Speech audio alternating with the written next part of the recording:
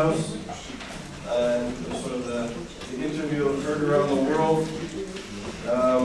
And what impressed me about Rabbi Nesanoff is that he appeared, I don't watch TV that often, but I happened to be at my parents' house a few months ago, and he was on CNN on a Sunday afternoon on the Howard Kurtz show that discusses the media. He spoke there, and what really captured my attention, sometimes the issues of the day, the sort of the news cycle, kind of things come and go, and Helen Thomas certainly went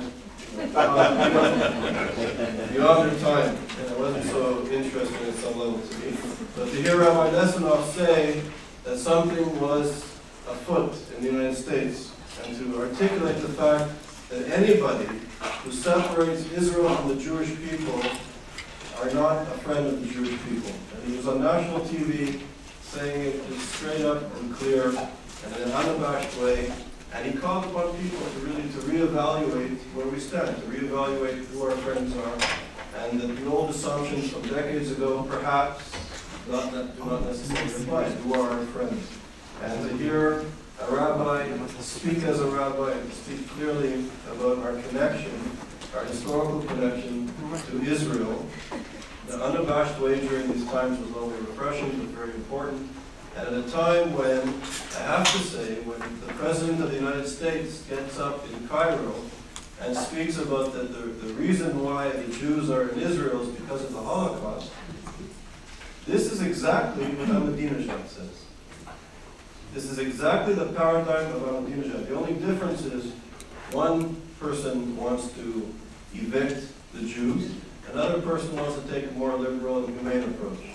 But that, as we know, if you study or know the history of the Jewish people, our connection to Israel, to Jerusalem, has nothing to do with the Holocaust. That the Jewish culture and the connection of the Jewish nation to the land and to the place of Israel predates all of this by many millennia. So to hear a rabbi on American TV in this moment in history say this, I think is profoundly important, and we're honored that you're here. Rabbi Nesanoff is not only a rabbi, he's a writer, a director, a producer, a storyteller. He makes documentary films. He's a social advocate for human rights and social justice, locally and internationally. And he's world-renowned. He's won awards in the media industry, the film, and the like. So it's really a pleasure that you're here. Welcome.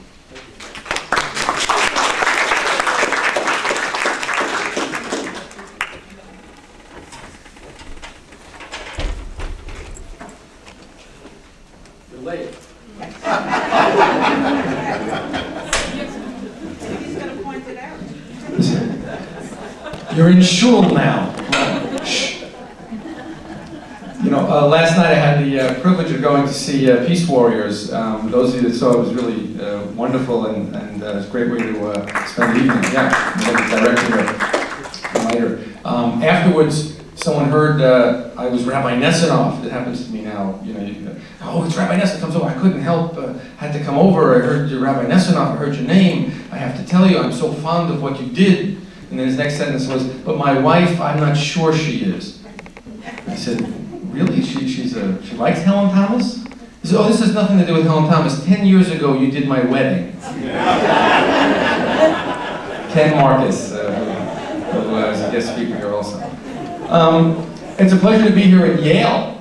I was very nervous coming to Yale to get to speak at, here, and it's a real honor. I was a little nervous. I speak a lot, but Yale, I was a little nervous. So I went into my wife into the den, and she was there. I said, I'm speaking at Yale. I'm a little nervous. I want to practice my speech.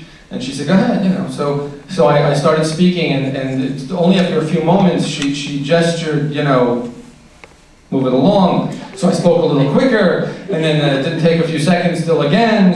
And I'm racing through this speech. Like I couldn't get the words out. Still, she's telling me move it along. And I finally stopped and I said, what is it with people today? Can't we just luxuriate the moment, the word? Can't we think about things? Does everything have to be a soundbite? We have to rush through everything. What's going on?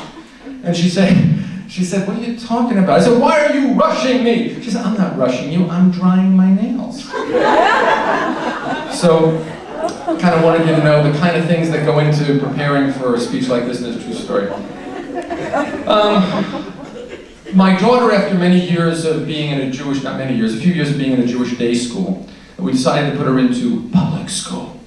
The big bad public school. We were very nervous about it, and we didn't know what would be there. It wouldn't be as Hamish as the Jewish day school. Would it be anti-Semitic? What would be going? Would it be bigger classes? What's going to be at the public school? So I decided the first day of school I would pick her up, so she shouldn't be on the big bad school bus.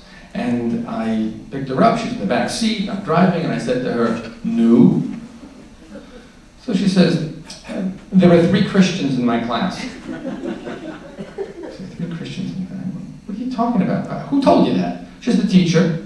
I said, the teacher told you there were 3 Christians in the class? Yeah. He told you and told everybody, told the whole class. The teacher stood in front of the entire class and said there were 3 Christians in the class. I said, yeah. I said, did they say how many Muslims or Jews or Hindus? No. So the teacher, my mind was racing. I'm going to call up the teacher, no, I'm going to call up the principal, no, I'm going to call up the superintendent of schools. Get Abe Foxman on the phone. I'm going to take this place down. My daughter's like, what are you talking about? I don't understand. So my teacher said there were 3 boys in the class who have the same name, Christian. I mention that because we're here to discuss anti-Semitism for a few days here, and one has to at some point say, not everything is anti-Semitism. There's a lot, but not everything. And we have to always watch ourselves when it comes to the point we say, well, that's not anti. Sometimes when you get pulled over on the Long Island Expressway if you're doing 95 miles an hour and you have a yarmulke on, it could be the 95 miles an hour. But trust me, I still fought it. There is something that was anti-Semitic that I was involved in, and it was the fact that I was at the White House and on the front lawn, and I went up to Helen Thomas very innocently, without any pre-thought, no prejudgment on anything I thought of her, and with my son and a friend, and we were there for Jewish Heritage Day. We had gotten, my son got, some things I'm going to tell I haven't told people, my son got press passes to get into the White House. That's what we got there. He called up, he wanted for next Hanukkah to get press passes for his schmoozpoint.com. He has a teenage Jewish website, chat room. So he called up, and they called him back, and they said, oh, he said, yeah, I want to go for Hanukkah. He says, you mean next week you want to be at the Jewish Heritage Day? He said, yeah, next week at Jewish Heritage Day. So I'm a smart kid, and so we got a couple of passes. I went for Rabbi Live. And I have to tell you a little backstory. I'm totally going away from these notes. Tell the backstories. On May 1st, I no longer was with a congregation. I sat in my office at home, turned 50 years old, wondering, what am I going to do? What do I really want to do with my life? We all have to come to that point where we say, what am I going to do? What do I really want to do? I take another kihila? Do I want to do something? What do I want to do? And I decided, I'm going to help Eretz Yisrael. I am going to help Israel. Right? But how am I going to do it? Well, I'm into video, and I have YouTube, and I help people with advertising, and I'm a rabbi, so all these things, but I'm going to make little snippets about Israel and put it out there. And somehow people are going to hear rabbis saying the falafel is good, and the hummus is good, and the archaeology is good, and this, and all these nice little positive things about Israel is going to help Israel. So here I find myself May 27th at the White House, and I knew there was going to be a lot of Jews running around there, so I figured I'll start my campaign then to interview all these Jews. But before I even get to the celebration, I said, oh, look, there's that famous lady. Let me go introduce my kids to her. And I go, and I say, hey, let me ask her the question, the one question I'm going to ask all the Jews in the place today. I'm going to ask her, any comments on Israel? Hashgacha pratit, okay? Divine intervention is not just a word I heard, it is my life.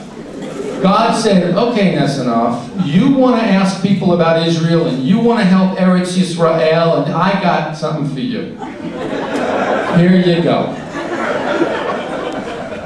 Tell him to get the hell out and go home.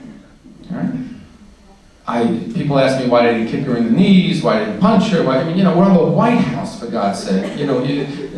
It's all, everyone's dressed nicely. Oh, it's amazing for someone to say hell also. So, when you meet someone for the first time, you get the hell out. We're wearing yarmulkes, tzitzis are going, and it's Jewish Heritage Day. There were Jews scattered around the place. To tell them to get that, she couldn't contain herself. Couldn't hold it back. I'm going to have the opportunity to speak to journalism schools. Ask the broad question. Don't ask the specific question. If I said to her, tell me about the Jews on Rehov so-and-so in Gaza, okay, I wouldn't be standing here today. She'd say whatever she would say. Someone should ask the president, how's the world doing? Then we'll find out what's on his mind. The broad question is so powerful because it makes the person who's being interviewed work a little for it, and it comes out of it. So I asked her that question, get the hell out. And of course I said to her, go home. Where? Poland and Germany. I'm sitting there. By the way, the people that thought I was, an ambusher, I'm a neo-conservative Nazi, I was hidden camera, I had special software to make her ugly looking. Hashgacha pratit. I didn't do that work. And by the way, after I said that joke, I should say that I didn't like when people made fun of her looks or whatever. This wasn't about it, because that's a problem in America also. If you have nice legs and you're blonde, or if you're old and you look like a witch, or whatever it is, it's not what this issue was about. Because there are plenty of people walking around who are witches that are more attractive than Helen Thomas that are hurting Israel. So anyway, but I had this little flip. My main cameras were in the press room in the White House, but we were walking out somewhere, so I had my little flip camera. And it wasn't hidden. Okay, it was like this.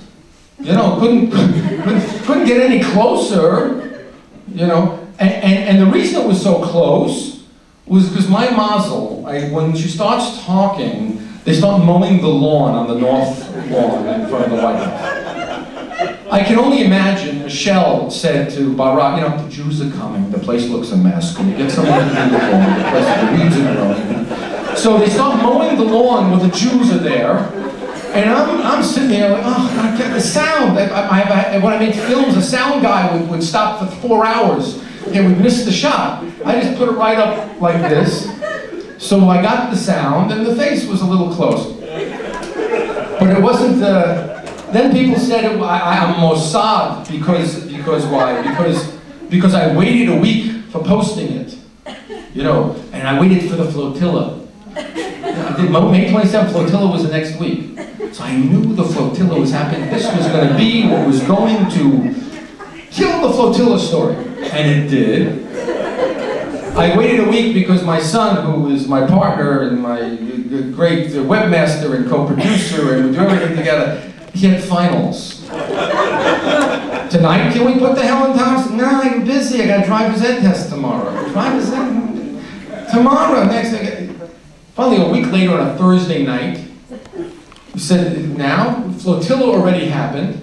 Everybody's screaming that Israel is a bunch of brutal terrorists. Helen Thomas got a chance to say that they were massacring Palestinians, again sitting in her front row. Okay. Thursday night, we posted. By Motzei Shabbos, by Saturday night, we had over 700,000 hits. By Sunday, it broke the charts. Still to this day, it was the fastest YouTube watched on the history of YouTube. The amount of awards and whatever crazy awards they give out for how fast they watch it, where they watch it, under what circumstance they watch it, how many comments are made on it, and everything else. It hit a nerve. Something happened. It's because it has to do with hate. It has to do with the fact that you can no longer say, and this is what this whole conference, I'm really amazed to hear it over and over, the women's conference I heard, the women's discussion, all the other discussions, is that you can no longer say, I hate Israel, I'm anti-Israel, but I'm not anti-Semitic. That was broken. That was the watershed moment. That was just taken down. Forget it. You're anti-Israel? Litmus test, you're anti-Semitic. That was Helen Thomas. For 60 years, she used that excuse. For 60 years in the White House with 6 presidents, decade after 6 decades, she said that. And now you can't say, we don't trust you. We don't trust you. The Jew is so trusting, we want to believe, we want to give someone the benefit. Well, you're anti-Israel, but I know you're not anti-Semitic. Well, because she didn't say, get the hell out of Jenin and of Gaza and go back to Tel Aviv and Haifa and Chulon and Sfat and Beersheba. She didn't say, get the hell out of East Jerusalem and go to Netanya and Herzliya. She said, get the hell out and go back to Poland and Germany. And as Ari Fleischer said to me, because now we're friends, it's very funny how the world is. So he said she was asking to cleanse an entire region of a certain group of people and send them back to where the cleansing began. Someone said last night to me, I said, it just reached the limit. It just reached the limit. It's just enough. You can't go that far. Okay? And that's what it was. It was that it just came out. It was finally the truth. We finally heard the truth. And everybody was unmasked. I mentioned Ari Fleischer because I got to speak to Ari Fleischer.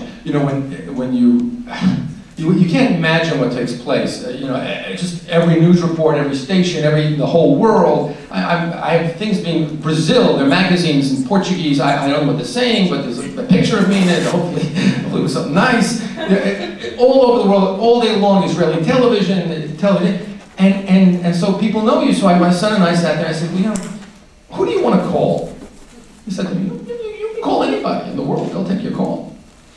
I said, I don't know, you really think so? He said, yeah. I said, I'd love to speak to Elie Wiesel. Or Wiesel, as he's called. I'd love to speak to Elie Wiesel. I'll get him on the phone for you. I said, Elie Wiesel's like, picks up. Yeah, it's Rabbi Nesanoff, Elie Wiesel. Here it is. Yasher Koach, Rabbi Nesanoff. Elie Wiesel. So, I got to speak to him, and he did say that in his when he says it, it's very strong. He said there is evil in the world. When he says it, you get the full take of it. He actually said to me, and this has something to do with what Professor Small said. That he said to me, I asked him, what am I supposed to do with this? What should I do with this?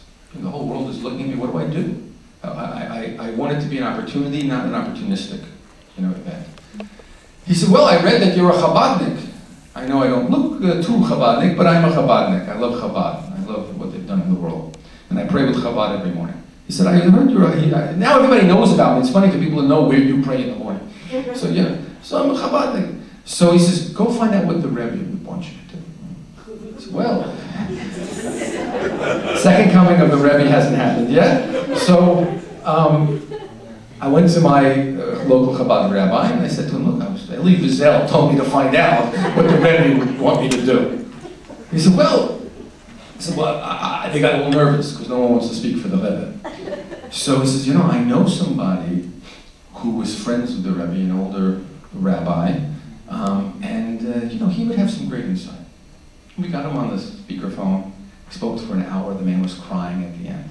Because with all joking aside, this is monumental. What do you tell the world? A Jew is in front of the world and has an opportunity. And he said, what she did was deny the relationship between the Jew, Am Yisrael, and Eretz Yisrael. That there's no connection. Why are you even there? Why are you here? It doesn't even make sense. Why are the Jews there? Just get them out, put them back to their home. They needed a place. They denied any connection between the two. Your job is to tell the world that there is a connection between Am Yisrael and Eretz Yisrael. That they're together and they don't exist without each other. So I was on CNN, 11 o'clock in the morning, Howard Kurtz.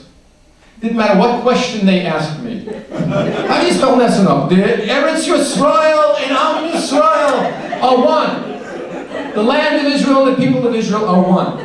You cannot deny it. You cannot deny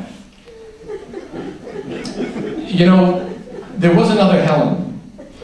It was Hellenism in 165 BCE. And we've dealt with Hellenistic times before. It was when the Maccabees had to fight this Helen.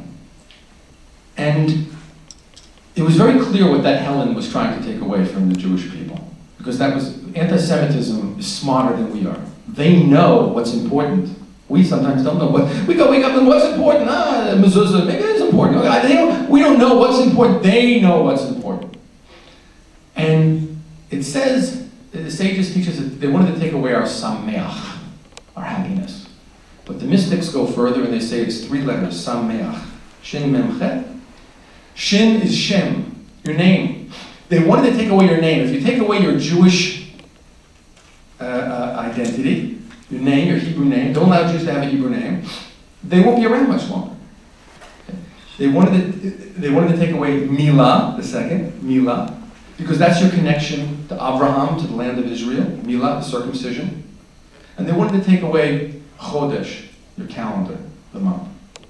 So it's amazing that those three things, when we talk about anti-Semitism, that's what the anti-Semite is going after, those three things. Anytime we look at it, those are the three things. If you look at your name itself, anybody here has a Hebrew name, let's say our Hebrew names might sound silly and I'm not giving any homework, but let's all together, let's say our Hebrew name. We got a different feeling when we say our Hebrew name. Where it transports us to Israel, it transports us to a higher place. People like hearing their Hebrew name. When you get called up in the synagogue, you see your Hebrew name. You feel different when you hear your Hebrew name, when you say your Hebrew name. It's a real, we said it here. Milah, circumcision. All the men in the room, no, I'm not going to go there.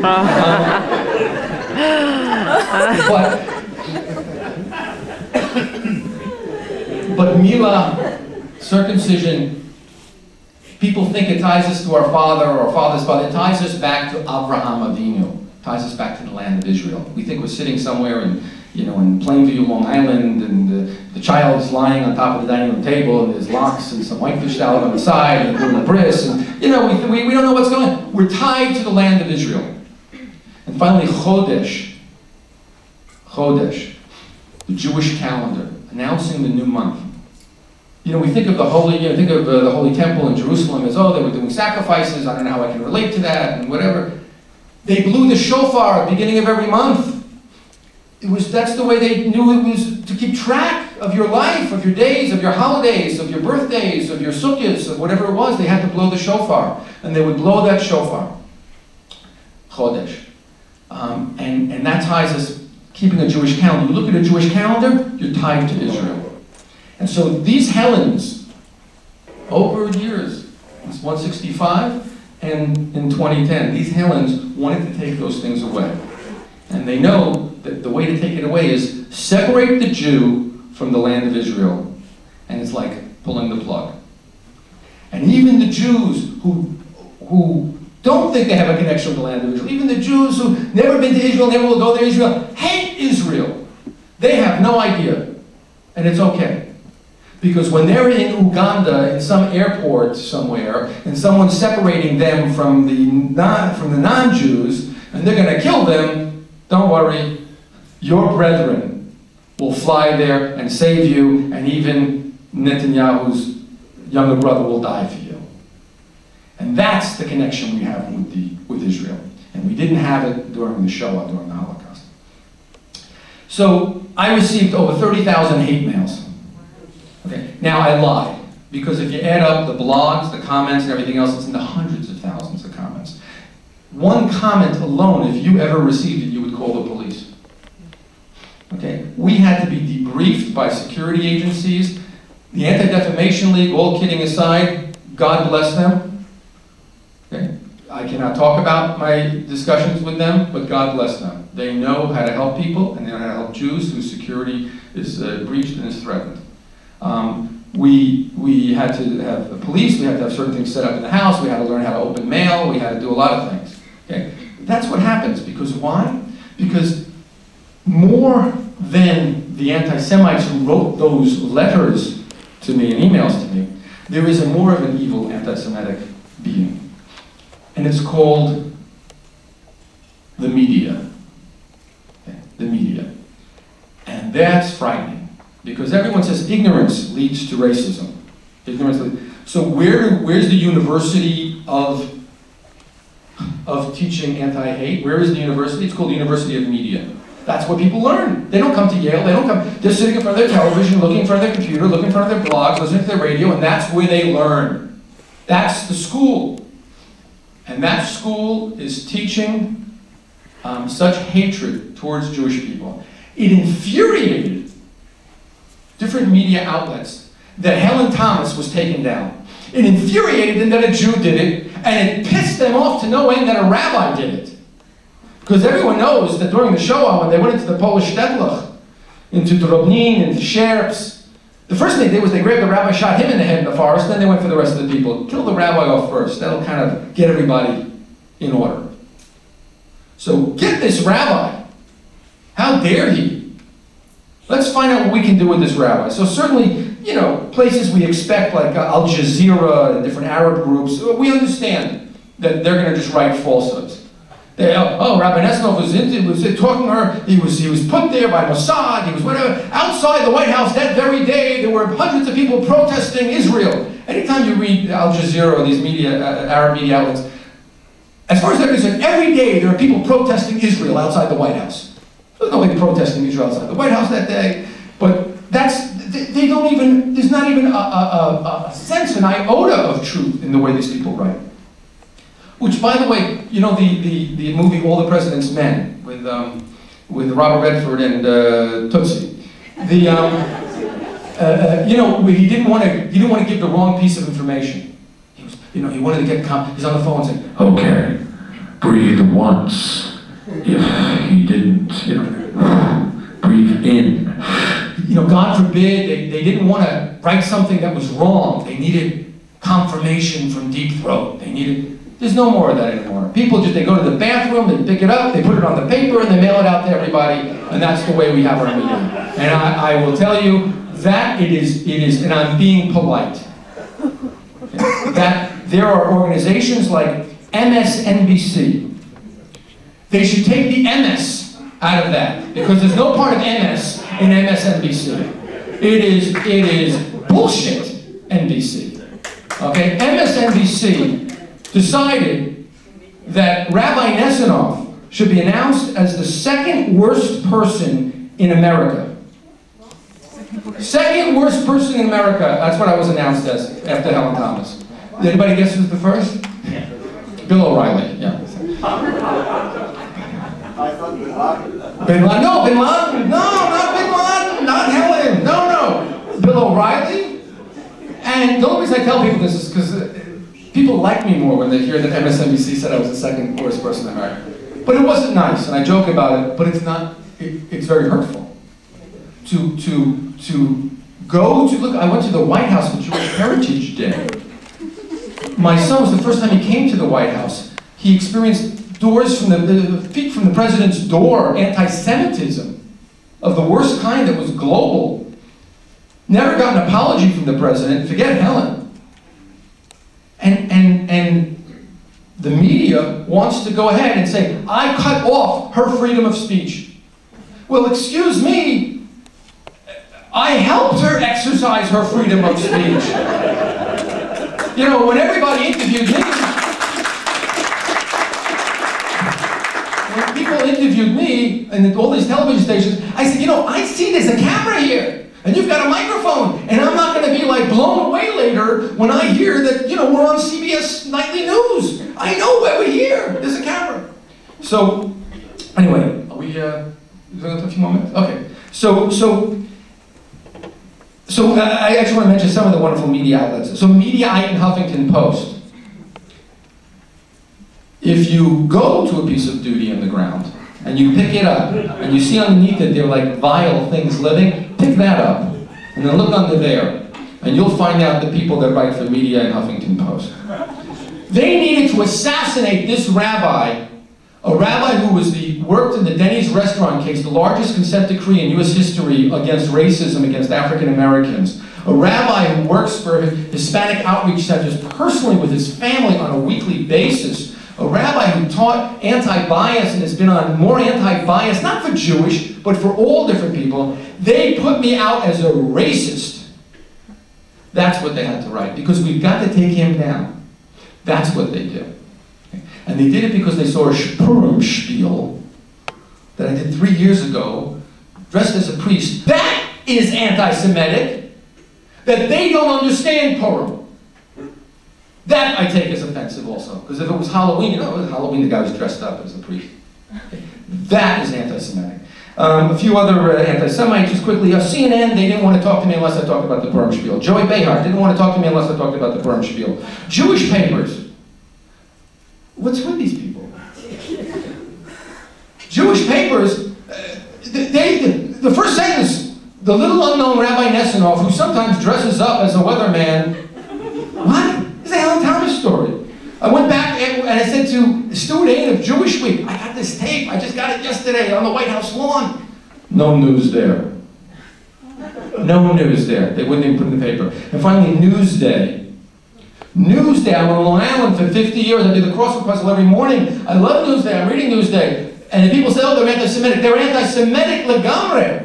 2 weeks, they don't even mention the story. And finally, they interview me 3 times, and they won't put it in the paper. Finally, they call me up and say, we found some controversy on you, and we'd like to know we're going to have the word controversy in there. I said, controversy? If you put the word controversy next to my name in the same sentence with Helen Thomas, I said, you're an anti-Semite. He said, well, this is what we're going to do. I said, well, I'll tell you what I'm going to do. This Sunday, I'm going to be on Howard Kurtz, 11 o'clock a.m. nationally. Not like the 2-bit Newsday who's just on Long Island. I'll be national, 11 o'clock, with Howard Kurtz and CNN. And we're discussing media. And it doesn't matter what question he asks. I will answer, your name is an anti-Semite. And you can deny it all you want, but I don't know if you read the paper. I'm the new expert on who's an anti-Semite. So they're going to talk about it. She called me back 10 minutes later. We're not going to write the word controversy. Anyway, I got so much things. I'll cut to the chase because we're coming, and I wanted to show you 2 minutes of something. A lot has happened since then, and aside from being able to do a lot of the work I wanted to do now, she has helped catapult me to do some things, and I'm speaking out and using it. I drove across the United States with my son, actually in preparation for today. This is what sparked it, to find out why people hate. And we interviewed everybody and anybody, famous, not famous, and we put together a film, which we're editing in Jerusalem next month, called 3,000 Miles. We've never showed any of it to anybody yet. You're going to see a few moments of it that we put together for today. So if I can ask Evan to please, Evan's got the lights and everything.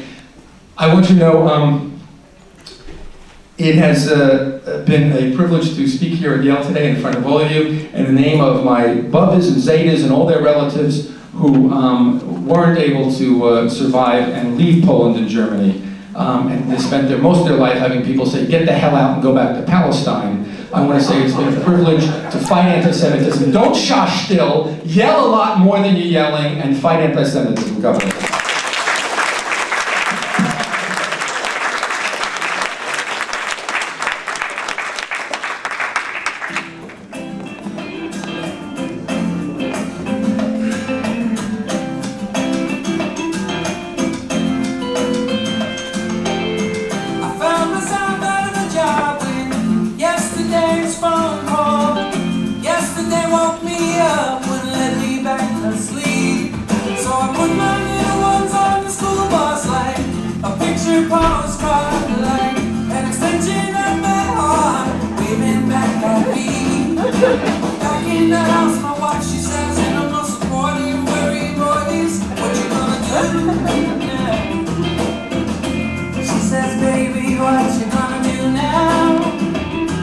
Spell the word racism. R-A-C-I-S-I. Get out of the White House and go back to Africa because you were not an American citizen. What? You are not an American citizen. R-A-I-S-C-I-S.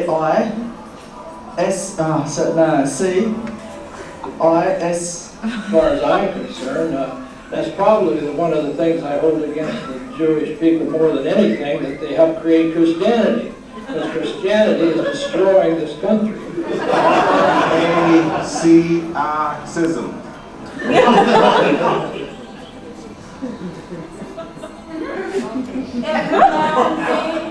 I still get a flashback of the time of spring, thinking you could be that one.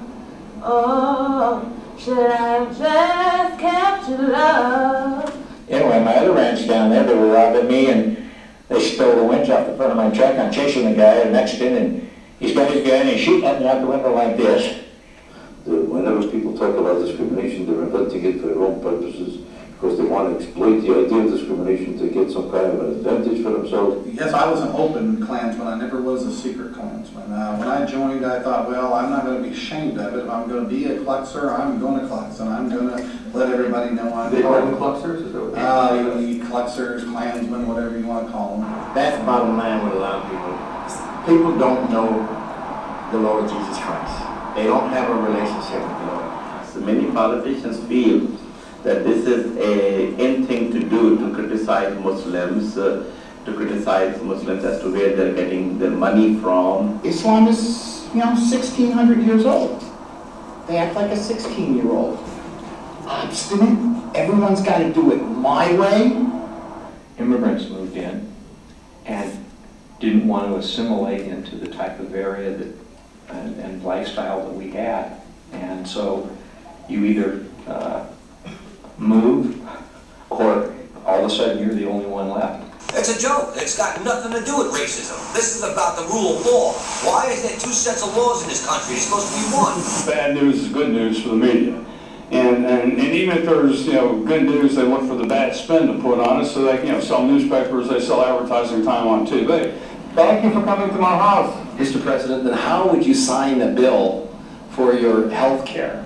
It's funny how you can go around the truth, but you can't go against the truth. Name it the White House. The drop-off. I am a black man as far as I'm concerned on the inside, and if I could do the opposite of what Michael Jackson did, I'll change my outside. I just don't have the money to do it right now.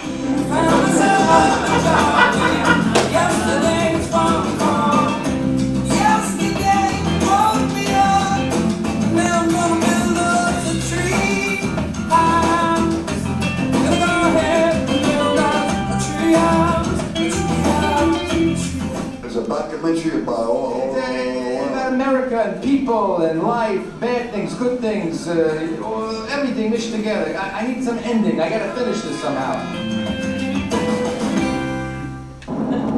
So that was interesting.